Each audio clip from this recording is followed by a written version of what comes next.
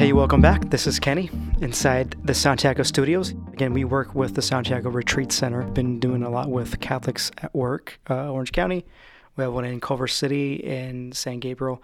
The one in Orange County, it's at Christ Cathedral. We hold that inside the Cultural Center. Culver City, we have that at the Pauline Books and Media, right near Sony Studios.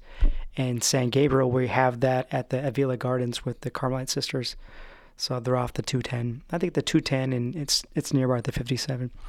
So yeah, a lot going on here, and we're getting ready for camps upcoming. We have the Camp El Camino, the Family Camp, Vacation Bible Camp, and the Blossom Girls Camp. For more information about the camps, go to SantiagoRetreatCenter.org for more information.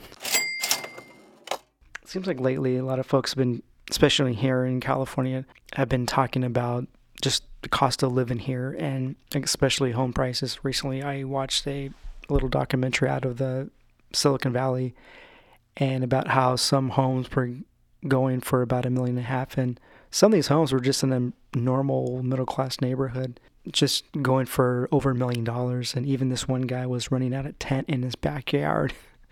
So it's a little crazy here in California. I recently did a couple episodes about leaving California, about perspective from two people that were living in California, were from California, and actually they left Texas. So go ahead and check that out on the iTunes podcast channel under Audio Kenny. Yeah, it's been a big issue here, and I might actually just recently spoke with a guy here in Orange County about him possibly leaving the state too, just because the cost of living, taxes, things like that.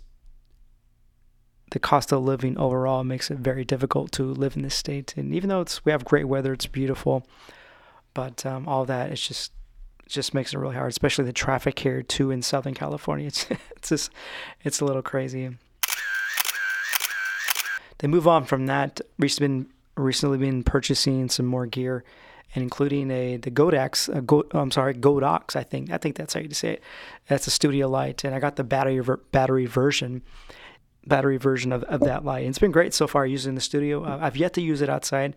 Also recently bought a GH5 camera. I've been mainly using the GH5 for portrait photography, but I'm looking forward to using that more, and currently posting a lot of the footage from that camera on my Instagram account at kennymccann.jr, and on Twitter as well at kennymccann.jr. Thanks for listening, and hope you're enjoying your time where you're at. Take care.